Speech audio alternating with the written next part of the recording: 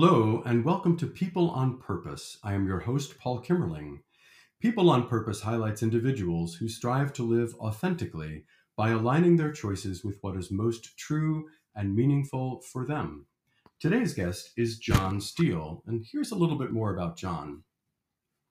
John Steele is a founding member and senior associate at the Diversity Quotient, a firm that seeks to empower organizations and communities through facilitating courageous conversations about what diversity, equity, and inclusion means to them, and by partnering with clients to clarify what changes they can make in their spheres of influence to advance their DEI vision. He is also pursuing a master's in organizational change management at the New School. A topic of particular interest to him right now is around exceptional workplace cultures and the policies, practices, and people that sustain them. Thank you, John, for being with us today. Thank you for having me, Paul. I'm excited to be here.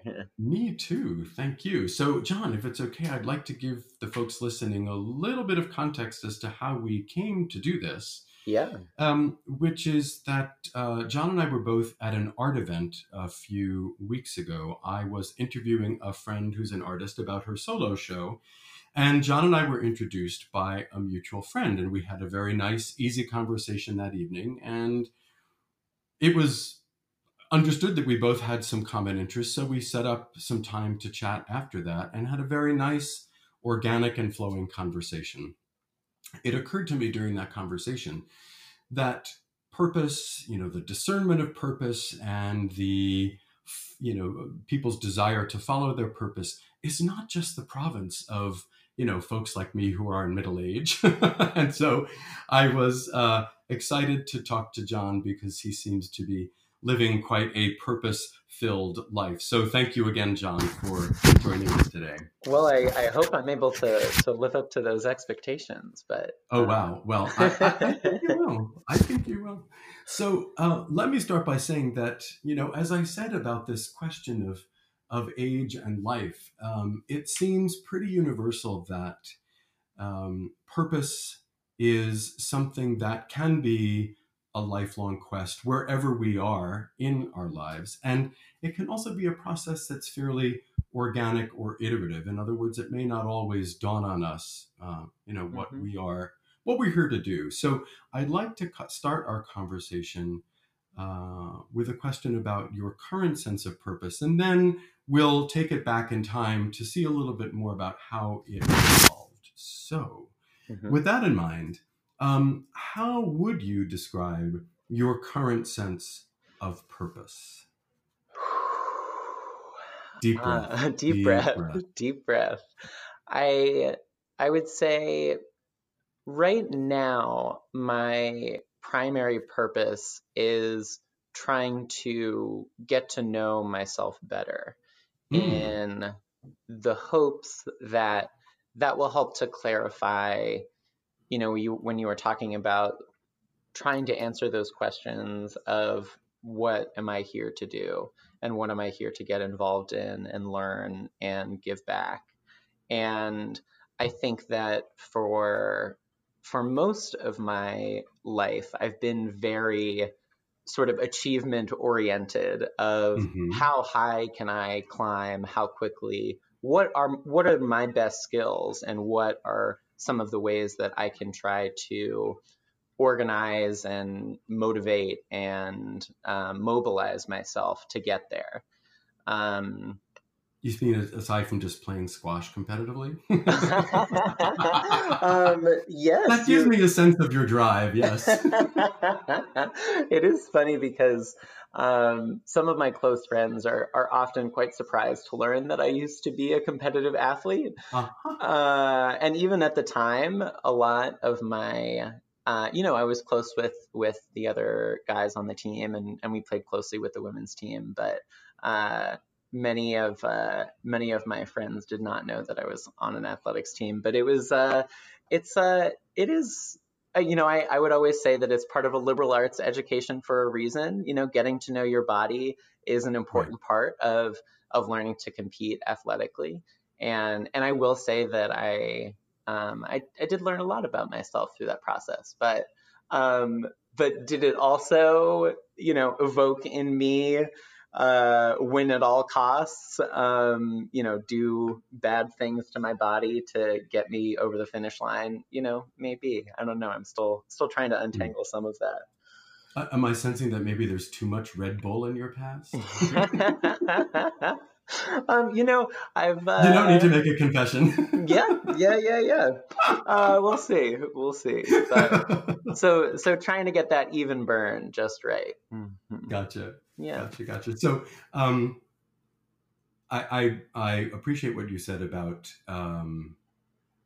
this process of learning what your purpose is. So here's what I'm curious about. You're already engaged or have been engaged in some really interesting things. The work you're doing with the diversity quotient, Mm-hmm. and what you're studying now in your graduate program around organizational change management. What have those things helped you see about yourself thus far?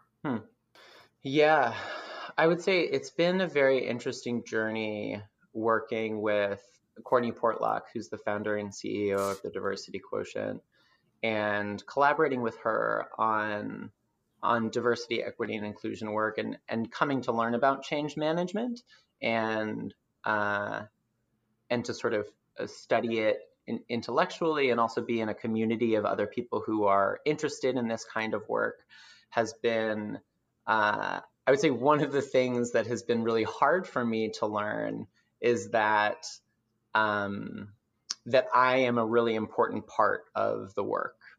And that... What does that mean, that you are a really important part of the work?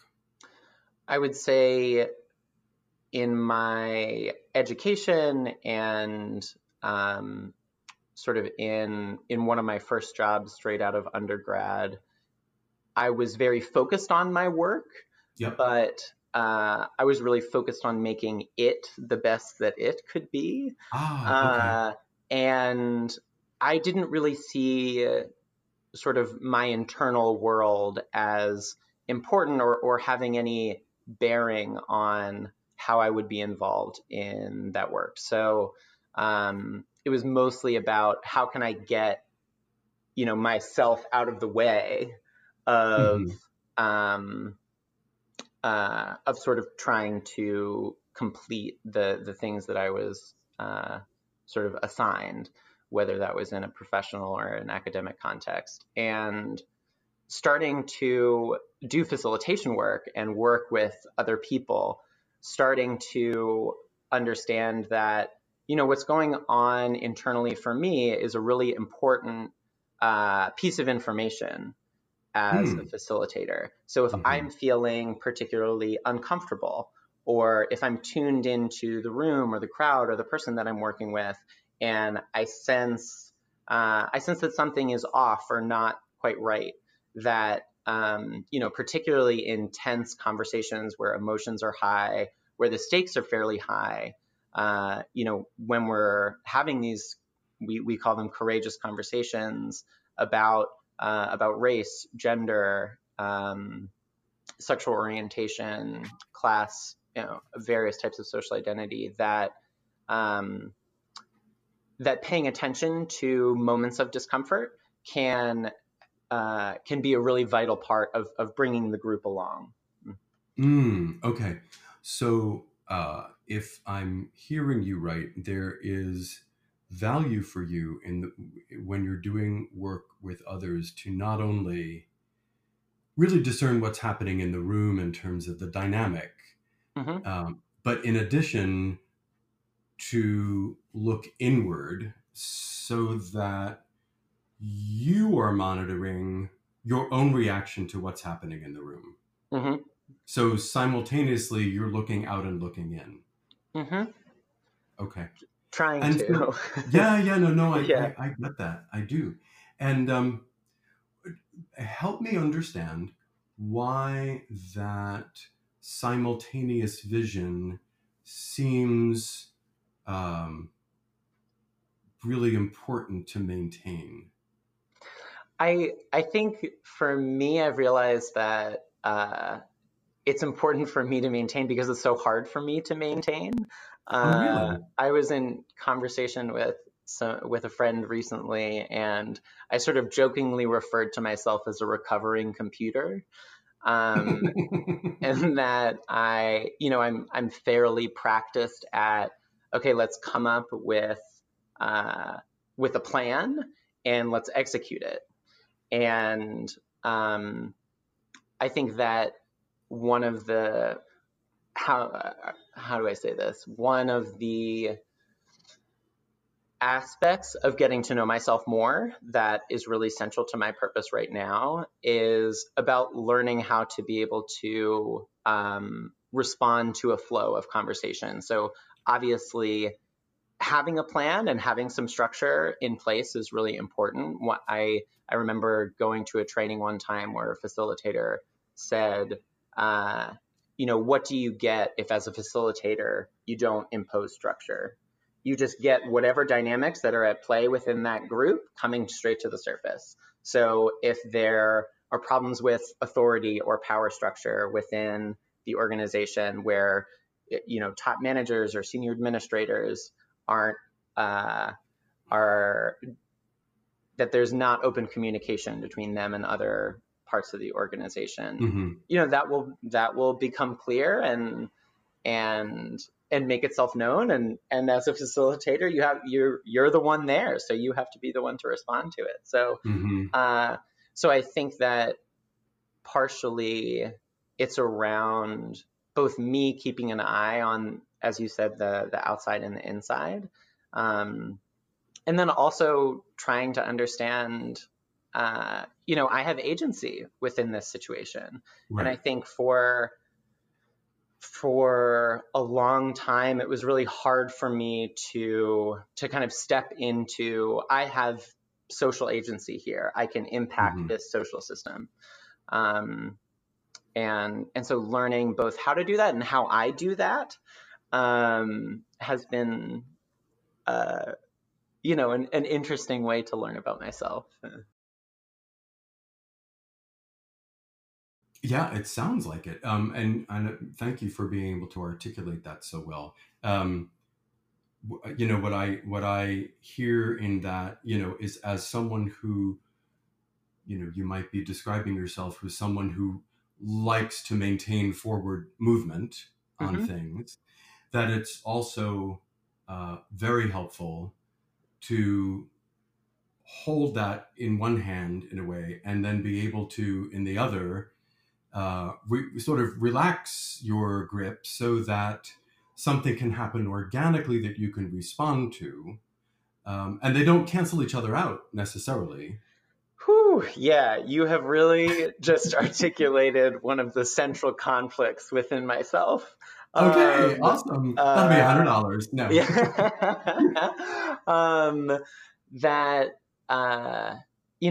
That is my one really difficult thing about that tension for me is, I would say, how impolite those different sides are to each other. Oh, my goodness.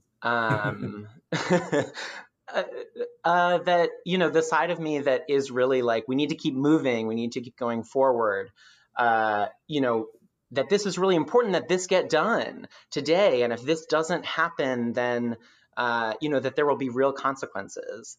And then there's another part of me that's like, this is all just a rehearsal and we're all here to learn. And, is very kind of process, not outcome. And we'll just do what we can and see where it goes. And trying to learn, I think it was Alan Watts who said something to the effect of, many people in the world are sort of too sharp or too gooey. And that, either we're trying to dissect everything down to a super micro level, or we're all just one and we're all interconnected. And that there are ways of viewing the world, even if you get into I think he brought up something about astrophysics and how, you can never know the precise location and direction of a molecule, because the more that you understand the location, you kind of mess up its trajectory. And the more you understand the trajectory, the more you mess up its location. And so one of the things that he talked about was trying to be somewhere in the middle, that the world is both gooey and sharp, and that we will be called to respond to it in both of those ways. That there will be certain situations that if you try to power through, you're going to be banging your head against the wall. And there are certain situations that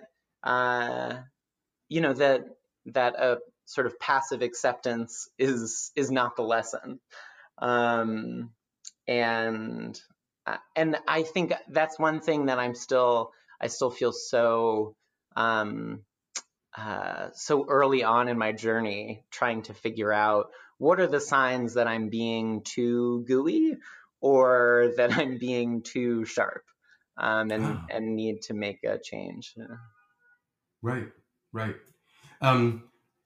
You've said so many interesting things. One of them, if I could just pick out one, first of all, is your the degree to which you attempt to maintain awareness of yourself in situations, like awareness of your thinking, awareness of your reactions, awareness of the possible impact of your sort of next step on the dynamic of what happens in the room, and asking yourself, like, what's the right choice, right? Between being sharp and being gooey. Where am I on the continuum? What does the situation call for? Yeah. So that to me seems to require a fair amount of watchfulness. Yes, some might even call it micromanaging or obsessive. You might. I'm not going to. Do you micromanage yourself, John? Jeez. Yeah, no, it does. And I guess that one of the things that has been a real gift about doing this work around diversity, equity, and inclusion in particular has, one of the reasons that I got into the work was realizing workplaces are not neutral, and that they're actually pretty damaging places to be for a lot of people a lot of the time. And the way that they're set up, the way that power is distributed, it makes it so that people are subject to other humans who are imperfect and have a lot going on. And, the boss is in a bad bout of traffic for the morning and they dump that onto you. And right. There's not much recourse for that. And so in the conversations around diversity, equity, inclusion, coming to learn that there's a certain level of this awareness that people who do not have certain types of privilege are maintaining, especially in these work contexts where for people of color, for women, for minorities, anyone of any type of marginalization is sort of constantly managing, how are other people viewing me and viewing me in relation to this identity? Am I being labeled and written off in a certain way? And that this type of micromanaging is going on. And a lot of times we're doing it sort of unconsciously. This is just sort of managing our social realities and contexts. And so I guess I'm interested in how can we kind of push those boundaries, because it's really easy to obsess over things when they matter to us. And I think it's a lot more challenging to sort of maintain that energy and focus when it doesn't feel like it's an urgent thing for me in that moment. No, sorry, go ahead. No, you go ahead. Okay. Yeah. It's all good. one of the things I heard in what you say is that this, let me see if I can phrase it, um, that the workplace can be a context in which underrepresented people consciously or unconsciously manage their outward persona to be as acceptable to the majority culture as possible. Mm-hmm. And that this is a phenomenon that is important to you. So, in what way does this phenomenon have meaning for you personally? Mm-hmm. In other words, what inside of you does this really resonate with, such that it is important to do this work? Yeah, I would say there are two main things. So I identify as a gay man. Mm-hmm. Um, and my experience with that aspect of my identity in high school was somewhat fraught. Mm-hmm. As I think, mm, many other people in the LGBT community have also experienced a feeling that it's not necessarily safe for me Mm-hmm. to reveal this part of myself. And there may be consequences that I'm not ready for and don't know how to manage. And so the way that I dealt with it personally was sort of by shrinking everything down. I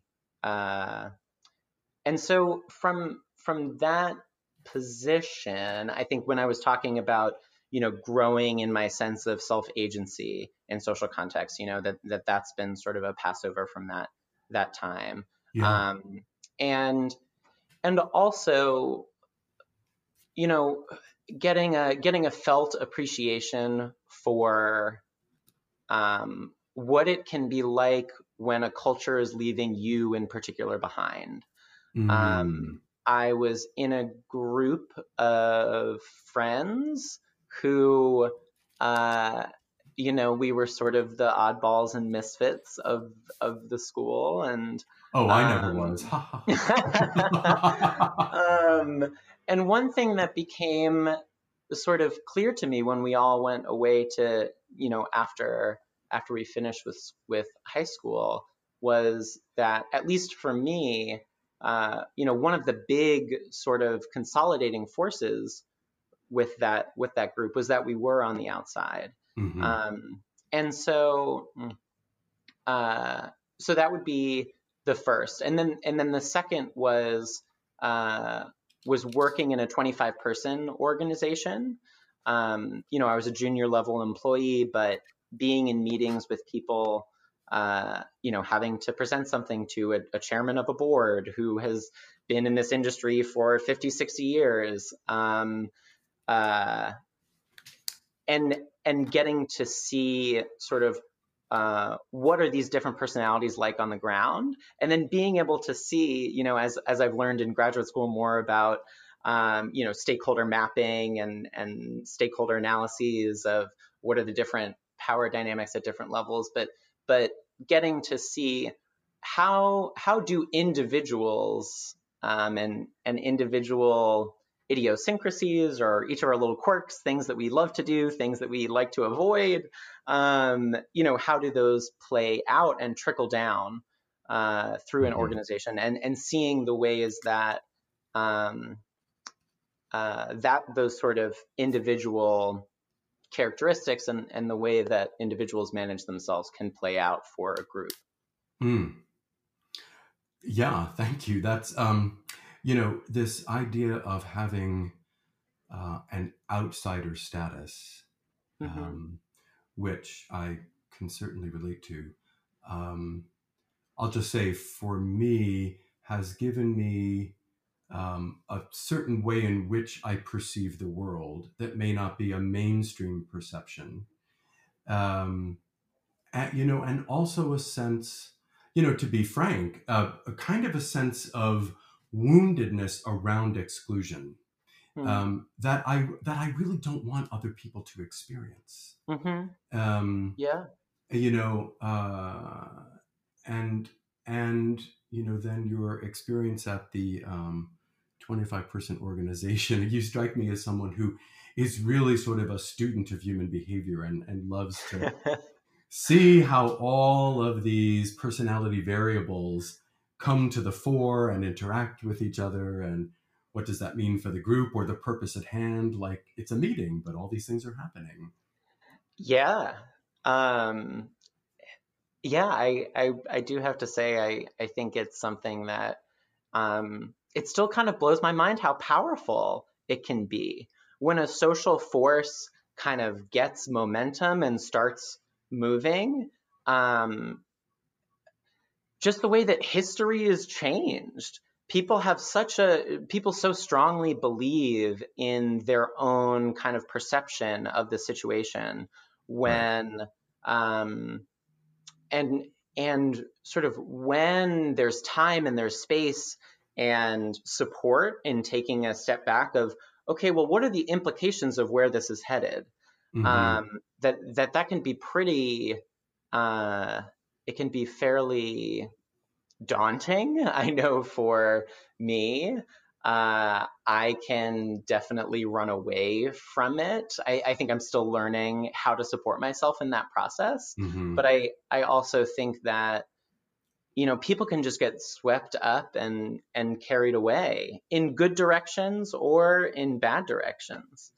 Um, and so I really do feel that there's not enough time spent on it Right. is is sort of where that drive to study it comes from.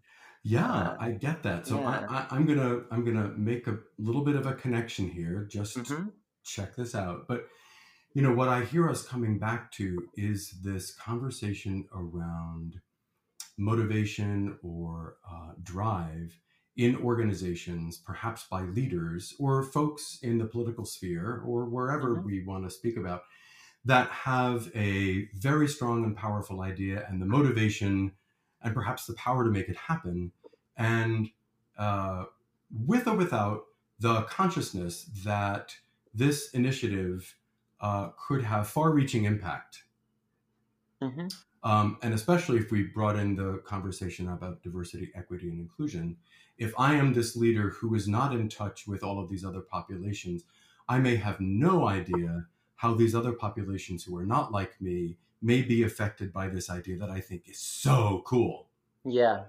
So, Yeah. so, and I hear that as being connected to your own sense of what happens in your interior life as you ask yourself or say to yourself, I really want to get this thing done. And at the same time, I really kind of want to make sure I remain open to see how this could unfold in a way that feels more collaborative with the other people I'm in conversation with. Yeah.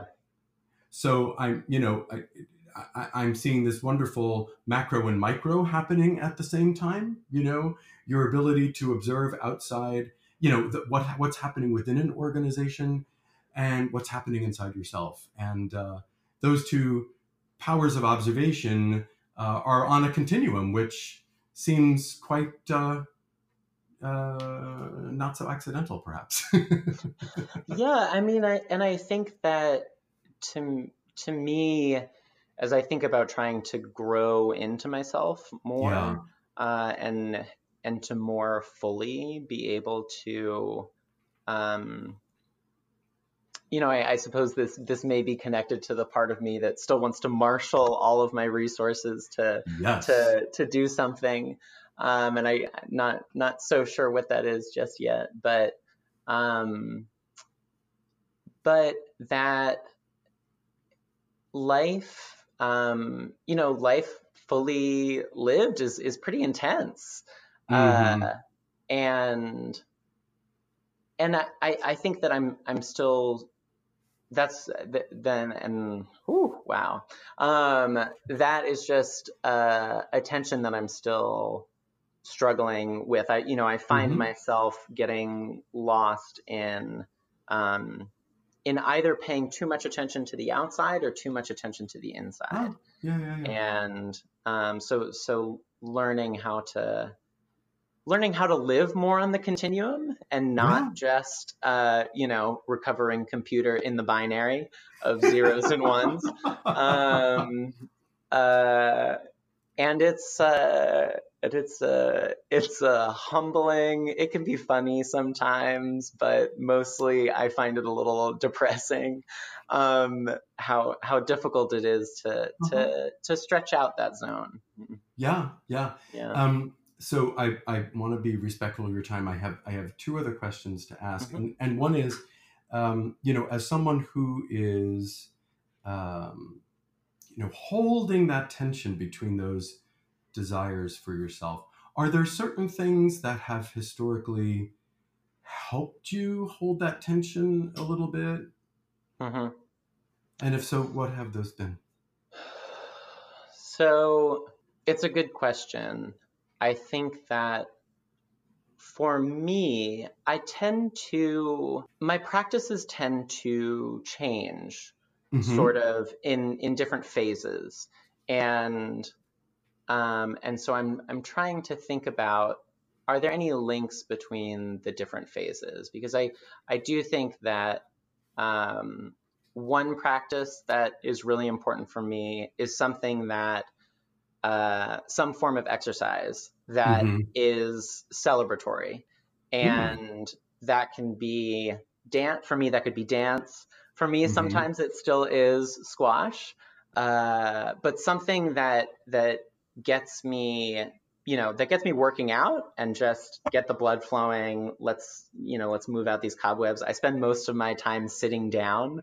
So getting myself physical is something that's important.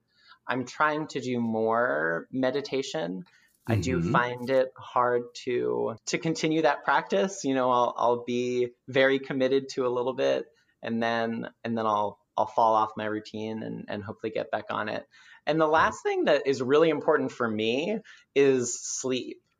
Amen. I really do feel, I think my sister was the first one to notice. She said, there really are two different Johns. There's a well-rested John and there's a tired John, and they're very different people. And so really trying to prioritize that, even when I'm the lame one who's going to bed early before everyone else. Yeah. Wow. It's talk about being aware of your needs and yourself, right? Yeah. No one really wants to be around me if I have not had enough sleep. I don't even want to be around myself. Yes. So I totally get that. So my last question for you is, based on your experience so far, if you were to encourage other folks to live authentically or explore their purpose or things around that, what would you say? I think the thing that is coming to mind, and it's a little surprising to me that this is the thing that I feel like I want to say in response, but is to get really clear on what your boundaries are and what you actually need. And I'll say that because I think that for me, I was sort of operating from this mindset. I've heard people talk about scarcity mindsets sometimes around feeling that there's not enough resources to go around. And to me, I think that there certainly are situations where that is true. But one of the challenges for me right now is to be able to kind of recognize when I'm safe, when I actually have enough that that I can take my foot off the gas, and that I think that I got very practiced at being like, what is everything that needs to get done? I need to do all of it. And getting to a place of, this thing is kind of important, but I just don't have the bandwidth to do that and this other thing that I really care about. And so I'm going to have to let this one go.